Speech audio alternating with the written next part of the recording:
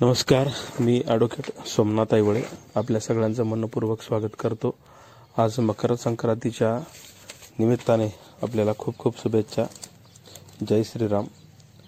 भविष्यकाळामध्ये आपल्याला खूप खूप वित्ताचा लाभ व्हावा, धनाचा लाभ व्हावा।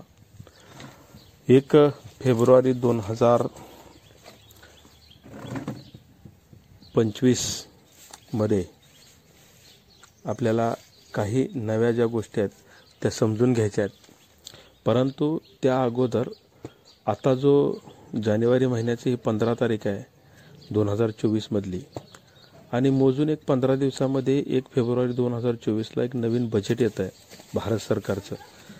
आणि या अंदाजपत्रकामध्ये बऱ्याच काही गोष्टी नव्याने येणार आहेत, काही सामान्य नागरिकांच्या अपेक्षा आहेत, आणि त्यातल्या त्यात खास जे भाग बाजारामध्ये काम करतात, म्हणजे भाग बाजार म्हणजे फक्त शेअर्सच घेतात असं नव्हे, तर जे म्युच्युअल फंडामध्ये खरेदी करतात किंवा न्यू फंड ऑफरमध्ये खरेदी करतात किंवा वेगवेगळ्या प्रकारचे जे काही फंड्स आहेत त्या फंड्समध्ये ते इन्व्हेस्टमेंट करत असतात।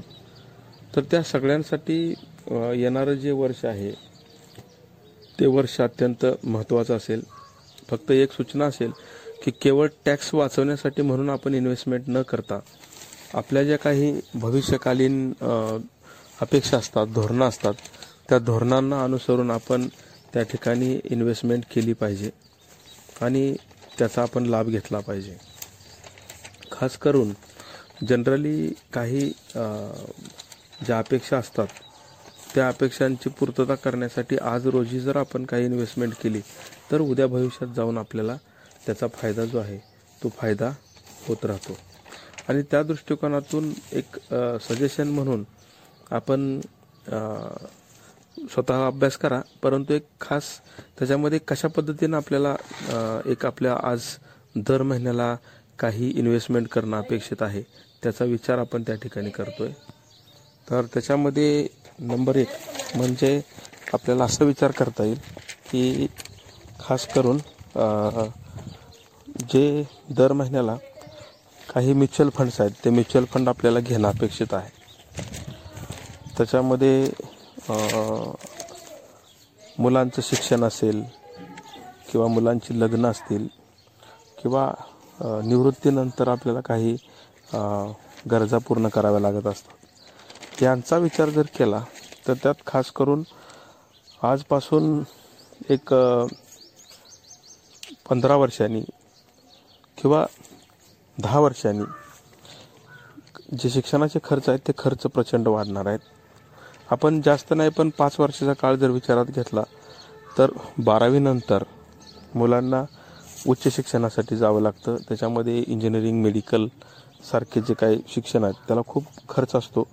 वार्षिक सर्वसाधारणपणे एक 2 लाखाच्या आसपास त्यावेळेला खर्च आपल्याला अपेक्षित असतो, आणि त्या दृष्टिकोनातून शिक्षणासाठी आज आपल्याला 2500 रुपयापर्यंत दर महिन्याला गुंतवणूक करणं अपेक्षित आहे। तेव्हा जाऊन आपण ते 2 लाख रुपये 5 वर्षांनी आपल्याला गुंतवणुकीच्या माध्यमातून वापरता येऊ शकतात। किंवा मग मुलांची लग्न आहेत, त्याच्यानंतर पुन्हा आपली जी रिटायरमेंट आहे ती, अशासाठी आपल्याला काही विचारात घ्यावे लागतील। एक सर्वसाधारणपणे ह्याच्यामध्ये बघा, काही इक्विटी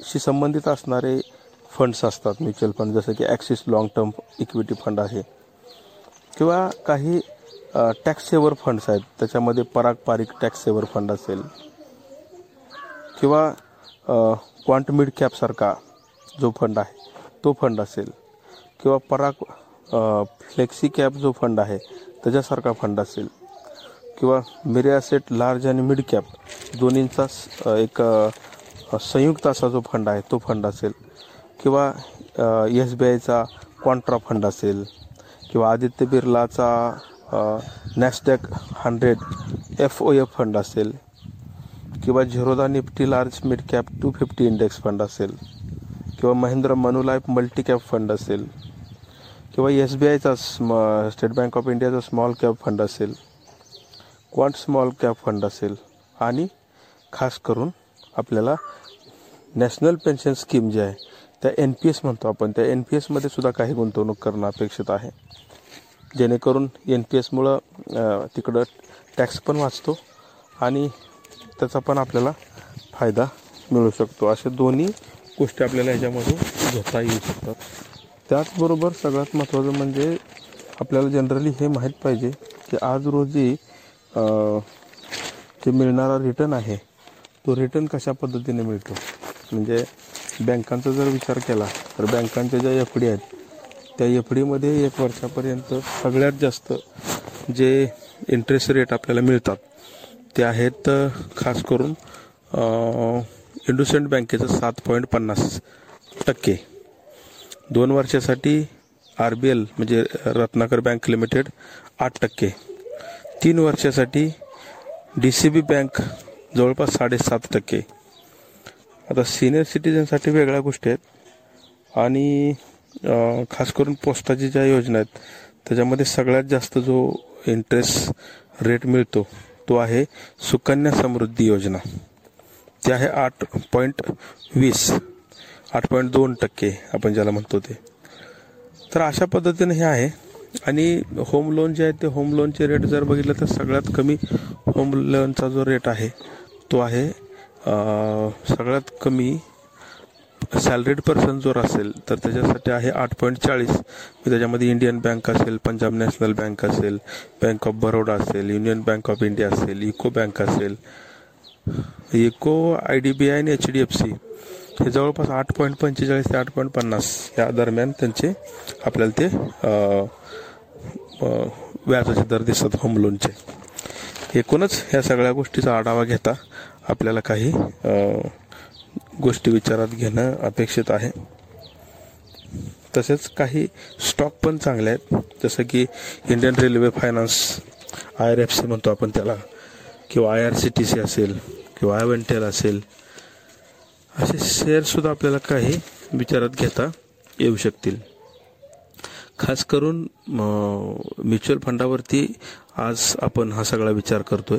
त्याच्यामध्ये large cap, flexi cap, mid cap, small cap आणि ॲग्रेसिव्ह हायब्रिड काही जे फंड असतात त्या फंडचा जर विचार केला तर ॲव्हरेजली आज आपल्याला असं दिसतं की साधारणपणे 25% 30% रिटर्न ऑन इन्व्हेस्टमेंट म्हणजे एका वर्षामध्ये साधारणपणे आपल्याला तो रिटर्न मिळालेला आपल्याला दिसतो. या सगळ्याचा विचार करून आपल्याला तो पुढे जावं लागेल. धन्यवाद.